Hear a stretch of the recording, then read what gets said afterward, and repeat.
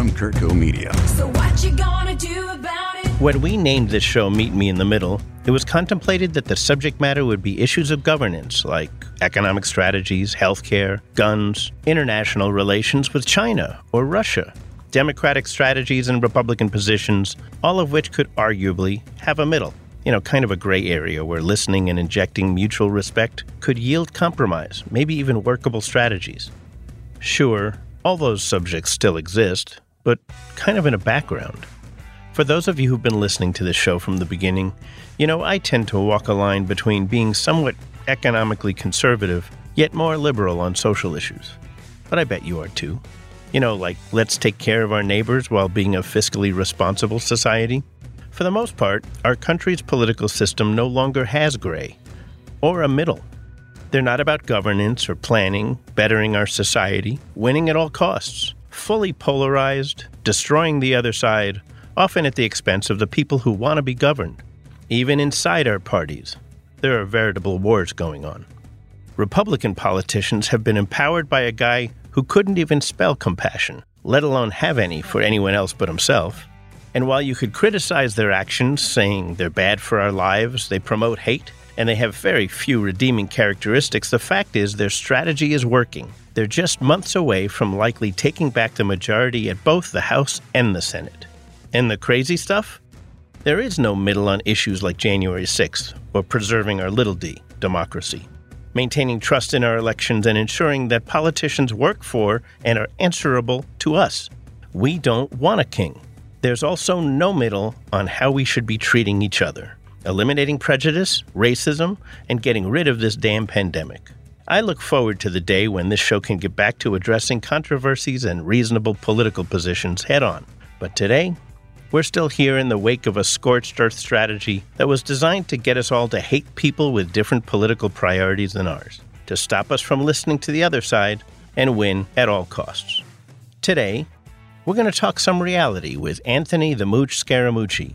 He's a straightforward guy who hails from Long Island, where I grew up, and he's trying to navigate through these complex times, which is especially interesting given his once brief perspective working for the devil himself. Let's see if we can get some straight answers from him, and see if there's a path out of this mess. This is Politics. Meet me in the middle. I'm Bill Curtis. My co-host once again is Jane Albrecht, an international trade attorney who's represented U.S. economic and business interests to high-level government officials in many countries. She's president of the local Democratic Club, but I'll keep her in the middle. And she's a member of the U.S. Supreme Court Bar, and she's been involved in several U.S. presidential campaigns. Hey, Jane, how you doing? Doing fine. Always good to be here, Bill. So our special guest, this is going to be fun, Anthony the Mooch Scaramucci. The Mooch, as he's known, is an American entrepreneur, a political consultant, best known for his brief stint in the White House as Director of Communications in 2017 for a whopping, 10 or 11 days, until he got his ass fired, of course. He's been a Republican, but he's supported Joe Biden in 2020. Were you a staunch Democrat, Anthony? I've been a lifelong Republican. I never switched my registration. I will say that I have voted Democratic over the course of my career. I see myself more as a centrist. Probably center-right on business. I see myself way left on social issues. But, I did support Barack Obama. The Trump you knew and chose to work with, is that the same guy that controls the Republican Party now? Good question. I would say that he's always been the same guy, probably the way Rudy's always been the same guy. But I think as these people get older, whatever modifiers they had in their personalities fall by the wayside. So I've known him for 25 years. Not the guy I thought he was going to be as president. So I have to own that for the rest of my life. You have to own the mistakes that you make in life. I've always said that in order to grow, whether you're an individual, a company, a country, when you do make a mistake, you got to realize it, you got to own up to it, and you got to make it better. We're in a situation right now where I don't see the Republican Party, not many of them willing to do what you've done. We're saying, whoa, I made a mistake. Jane, the mistake is working for them right now. The rhetoric and the nonsense is working. You've got to admit you're coming up 15 months away from the Republicans likely taking back the House and the Senate. So why should they change the rhetoric? So now we're getting into the world of political expediency and the world of political cynicism. So if you have some still soaring ideals or some optimism about the country and you have some principles, then the answer would be, well, you have to change the rhetoric because you have to restore the republic. Every generation is fighting for their freedom and is fighting for the democracy. So you need leaders. You may dislike Liz Cheney. Okay, you may not like her policies. But Liz Cheney recognizes that the a priori, the number one priority is the preservation of the democracy. And so I respect her for that. I may not agree with her on every single thing. I don't agree with Adam Kissinger on every single thing or Adam Schiff on every single thing. But these guys are fighting for the democracy. So what's happened here is you've exposed two things going on at once. You've exposed the Southern strategy of the Republican Party and Operation Red Map. And now you've discovered that what they know, that the whites are losing demographic power. And then rather than being entrepreneurs and being principled, what would an entrepreneur do in a situation like that? The beautiful, colorful mosaic of the country is changing. Let me adapt my ideas. Let me re-engineer my ideas to fit the country. But they've said, no, we don't want to do that. We're going to go for the white vote, and the other people, we're going to make sure they don't vote. So it's white vote, don't vote, white vote, don't vote. And they have played that for 4 decades. You know, it's not Donald Trump. So you have to understand something.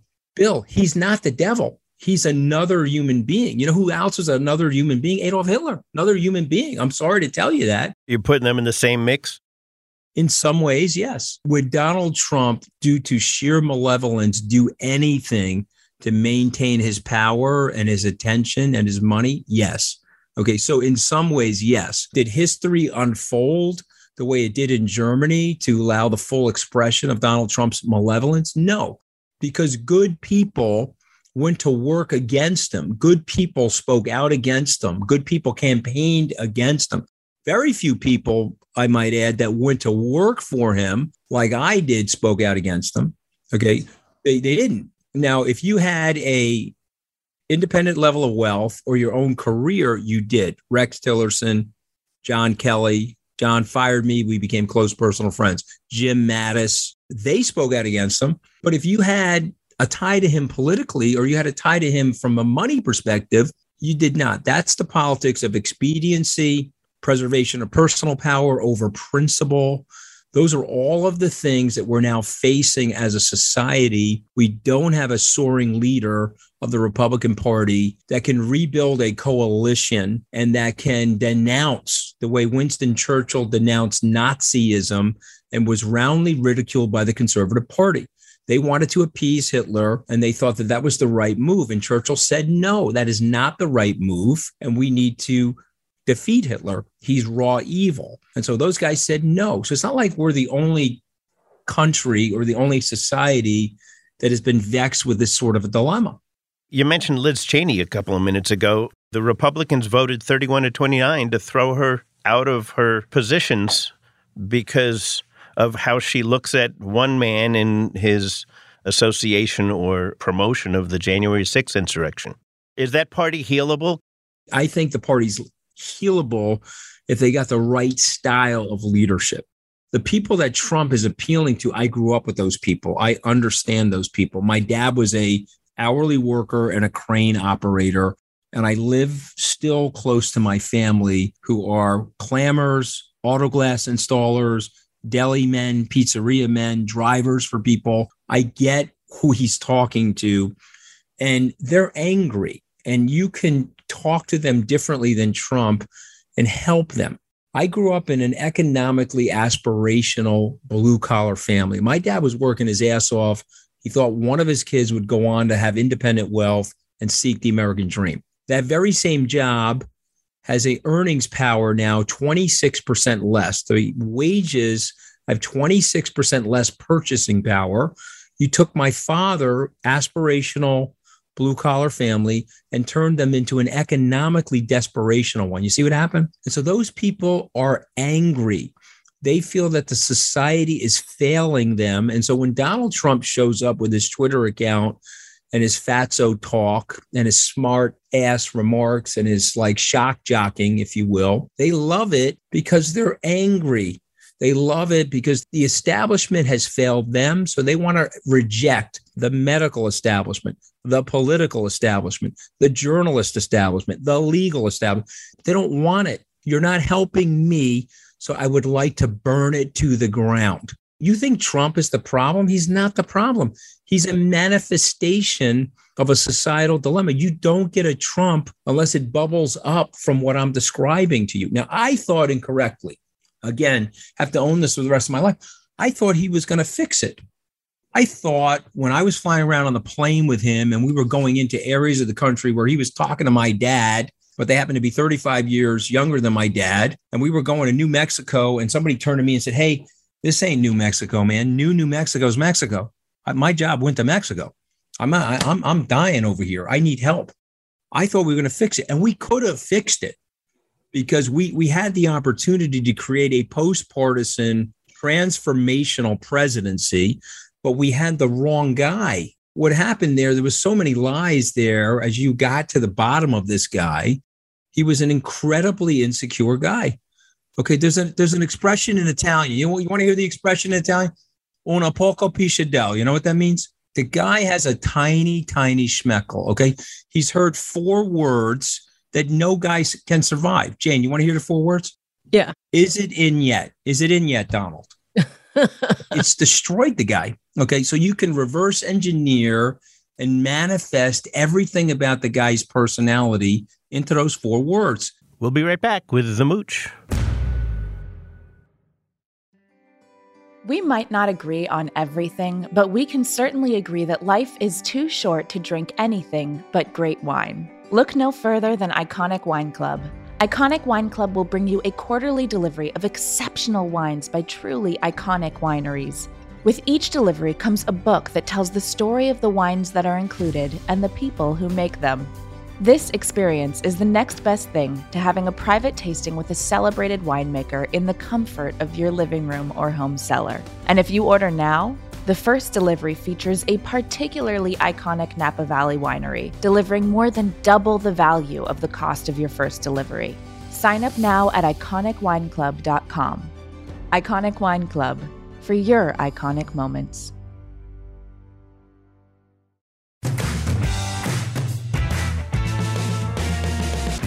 You know, Anthony, you seem like a do something about it sort of guy, so I want to cut to the chase a little bit. In 3 years, if he runs again for this office, what are you going to do about it? I'm going to drop everything that I'm doing, and I'm going to campaign against him, and I'm going to build a coalition of what I think are normal people. I've started a PAC called Americans for Common Sense, and I am going to enlist as many people as possible because I understand the math. We have to chip away as a group of people about 200,000 people. Okay, because Bill, let me tell you something that should freak you. Okay, because you called the guy the devil, and he's not the devil, by the way. That should freak you more. He's just a very malevolent human being. Okay, because the devil, you're giving him a pass. He's a human being that's a very bad human being. The devil is like just giving him a 2-dimensional pass. But what I'm going to do, I'm going to go after him systematically, because if you want to be freaked out, he only lost by 40,000 votes. Okay, so they said, oh, you only lost by 40,000 votes, so we're going to reset everything. So now we can win the Electoral College. I worked with the lunatic Republicans. So let me tell you how these guys operate so everybody can understand what they're going to do, okay? They're going to recut things and redistrict and do everything they can to deploy what is called the tyranny of the minority. They're exploiting the virtues of the founders. What the founders said is we don't want to have a tyranny of the majority. So if it's a 60-40 vote, we don't want the mob to crush the 40. So we're going to create a system in place so that there'll be some representation of the minority. Therefore, Rhode Island's getting 2 senators, and so is the more populous state, New York. So you're going to have some representation that balances, okay? And so that was their goal. Oh, by the way, we don't want to have the popular vote for the presidency because these smaller states, they'll never see anybody campaign in them. So we're going to set up this electoral college, okay, to protect against the tyranny of the majority. The Republicans said, okay, I got this. We have a shrinking base. White people are aging. They're watching Fox News. They're buying catheters during the Fox News commercial interruptions and walkers. And so we got to get them to the polls. So here's what we got to do. We're going to exploit this. And we're going to have 4 senators in North Dakota and South Dakota. That's 4 senators. It has the population of the island of Manhattan, but there'll be 4 senators in New York and California. And we're going to exploit this. We're going to look at the map and look at the districts, and we are going to practice the tyranny of the minority to win. And they got destroyed in 2020 because of the understanding of some of these Democrats. I want Stacey Abrams to run the New York Mets. I think she's the most talented person in the country. I've been a Met fan for 50 years. We can't win. Please, Stacey, come to New York, be the general manager of the New York Mets. She will figure it out. She did a number on these guys. Okay, she got destroyed in 2018 by Brian Kemp. Okay, he figured out what to do. She said, okay, hold on a second. So for the whites, they get 1 voting booth for 600 people. Yes.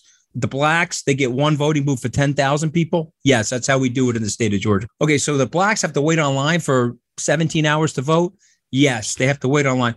And the whites just walk in. Yes, that's how it works in the state of Georgia. Okay, no problem. She lined it up.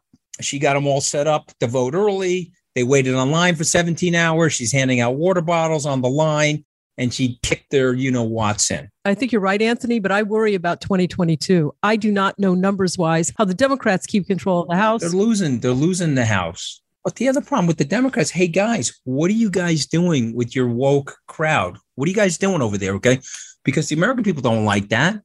You're going to let 5 or 10% of the people run the whole thing? What are you guys doing? So, that's why Youngkin won in Virginia. The people don't like that. They're somewhere in the middle. They just happen to be somewhat apathetic and cynical now about the political process. So, but Stacey Abrams, to me, I'd like her to be the GM of the Mets. But if she's not going to be the GM of the Mets, let's roll out this plan so that we can combat the voter restrictions. Okay. Major League Baseball, Coca-Cola. I mean, these are real companies. They say, hey, you know what? We don't like that voter law that just went in place in Georgia. We're moving until you do something. It's a terrible situation to be in. The democracy is under threat like it has never been under threat before. And I'm not just saying that. I can give you the empirical data to prove it. But by the way, let's not be naive. Voter restrictions are as old as America. They're as American as apple pie. And both parties are guilty of it. 1,000%. Let's look at reality. You know him a lot better than either of us. But the reality is most likely he'll finish destroying the Republican Party by pretending he's going to run. And he's not going to allow anyone else to set themselves up for a good race, right? So his bank account is best served by keeping the question of his running open as long as possible, right? Yeah, but let me tell you, these are not dumb guys, right? So they're trying to figure out right now how to bee swarm him and blow him up. Now, what they're really hoping that happens is the January 6th committee blows his ass up. And what they're really hoping to happens is he's got more tax issues. And the combination of all of this, they say, okay, listen, you're not going to get put in jail, but you can't run again. Do you think there's a shot at that, really? I'm not optimistic about it. 60-40, nothing happens to him.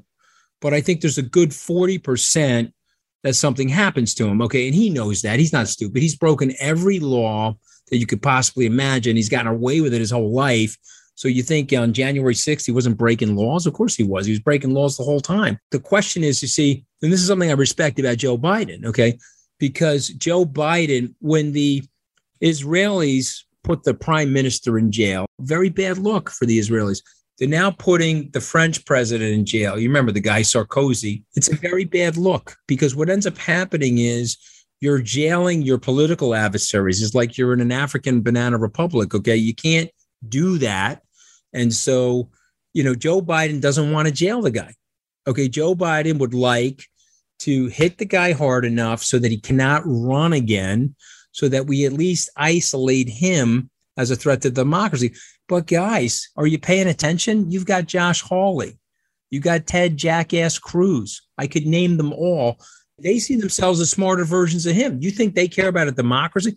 If I said to Ted Cruz tonight, You can preserve the American democracy or you could be president. What would you like, Teddy?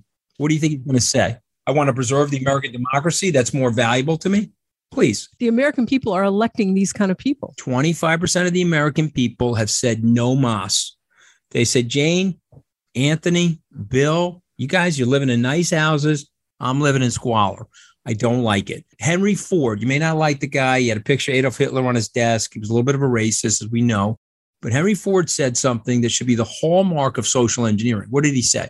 I'm going to pay my workers enough money so that they can buy the car that they're making in the factory. By the way, I'm also going to pay them enough money so that they can own a house. And I'm going to build a good public school system for these people. Do you know why? Because I'm going to be eating caviar in my mansion in Dearborn, Michigan, and I don't want them descending upon it in tiki torches and pitchforks. So I'm going to pay them. And he figured out that that was the right thing to do. And then you had the noblesse oblige, primarily to WASPs, after the Second World War.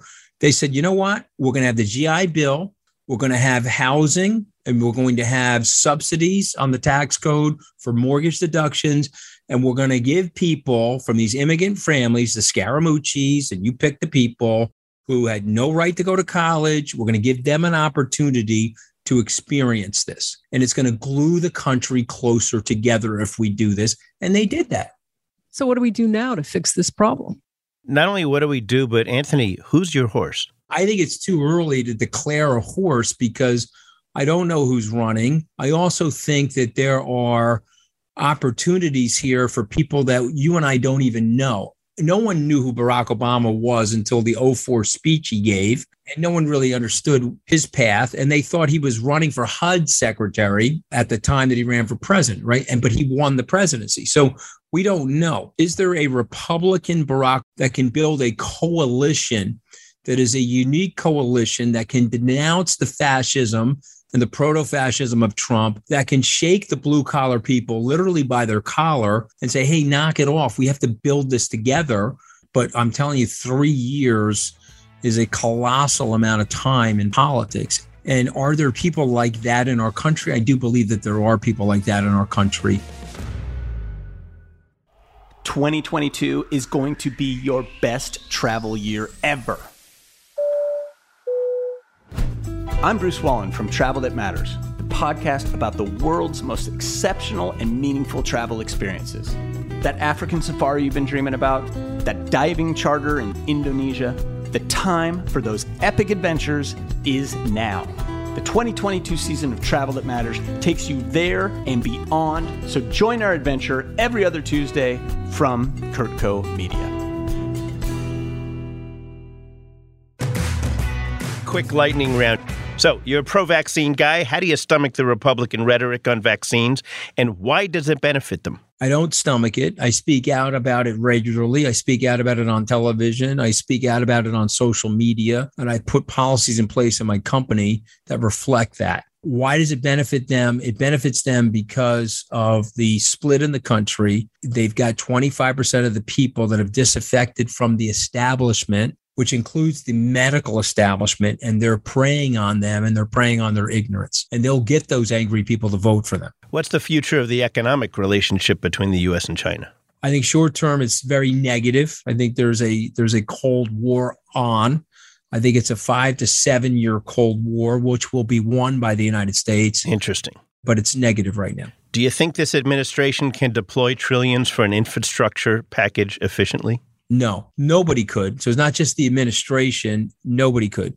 There's only one way to do it, and no party's willing to do it that way. You have to set up a private-public partnership, and you have to create a bank, and you have to have literally a Federal Reserve chairman of infrastructure, and then you have to score the projects. Okay, not to bore everybody, but you have to understand, if I'm a governor and you give me $200 million to fix the road, and I got $200 million in my budget already to fix the road, I'm going to take that $200 million and fill another hole. Okay, so the scoring is going to be a net zero. You see that? Yep. That's why the Obama infrastructure shovel-ready job thing went nowhere.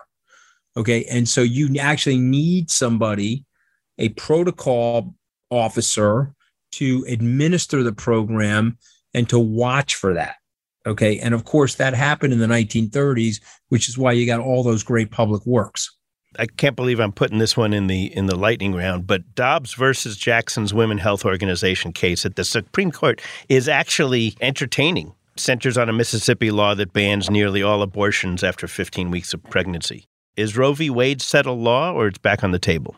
Well, it feels like it's back on the table. It should be settled law. It feels like it's back on the table. I'm worried about it. I am Roman Catholic, so I just want to point out, I would prefer you to use birth control other than abortion. Just give you my personal opinion. If you're going to have an abortion, I would really prefer you do it in the first trimester. I think doing it after that, particularly with the medical technology that we have now, I think it's bad. I'm not going to lie to you and tell you otherwise. That's my opinion. Okay. I'm pro-choice. Your opinion is your opinion. It's settled law. I don't think we should be aborting fetuses in the 9th month. I'm sorry. I'm just going to tell you that if by the way, I'll never be the governor of a state or something like that. But if I was, and you said to me I had the power to block a 9th month abortion, I would. You know, this is a show that's called Meet Me in the Middle. You've got a good middle spot there, which I really respect, but I can't help it. How do you think this is going to turn out?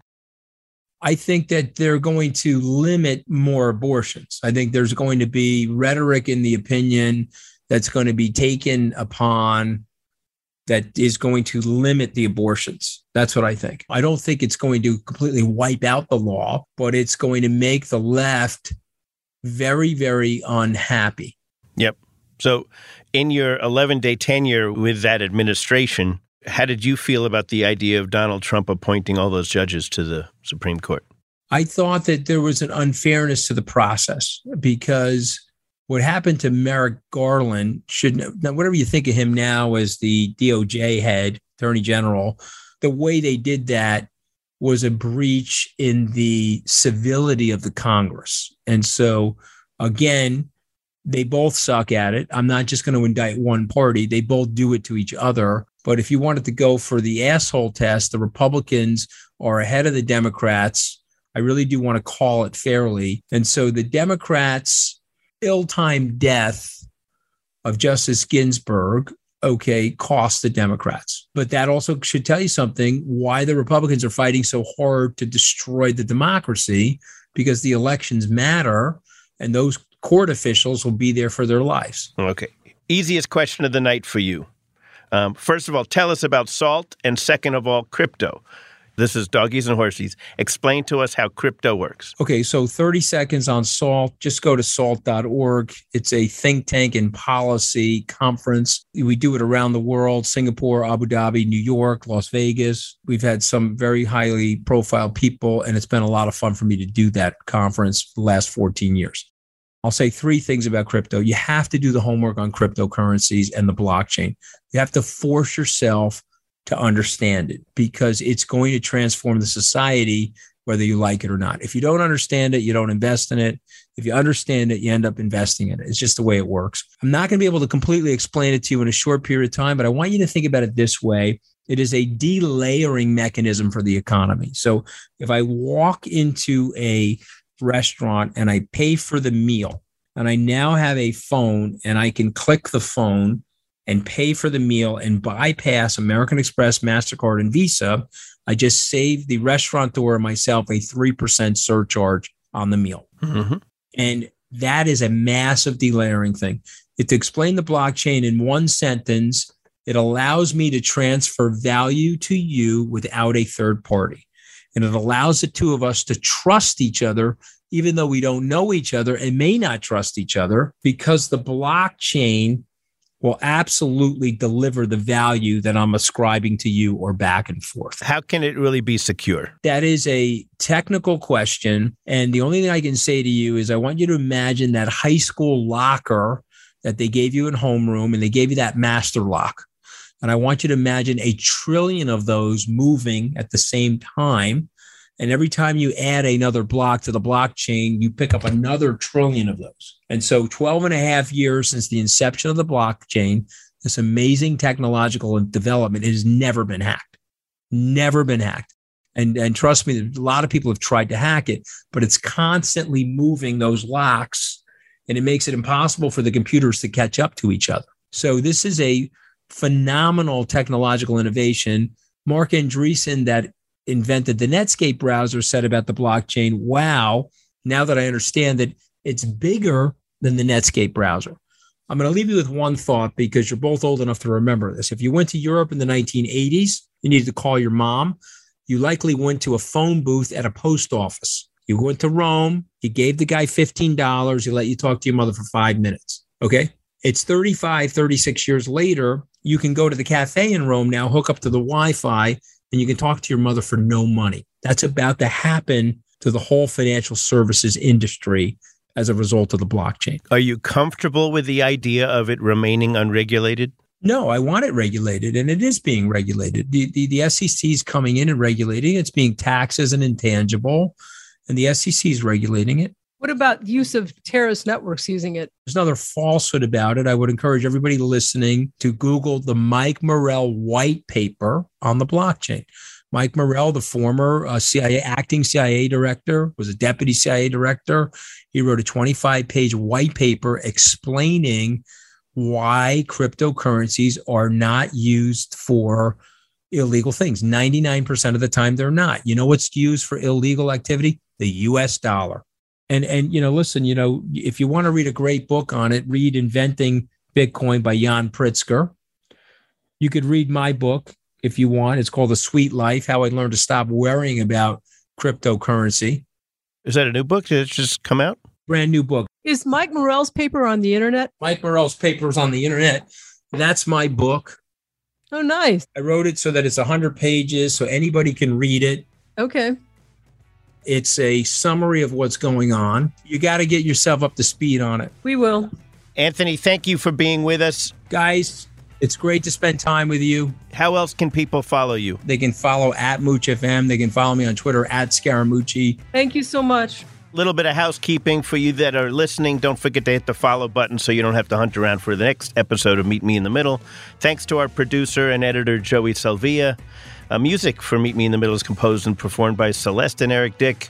And our executive producer for this episode is none other than Stuart Halpern. Hey, Anthony, thanks for joining. We hope you come back soon. Thank you. It will be okay. From Kurtco Media, media for your mind.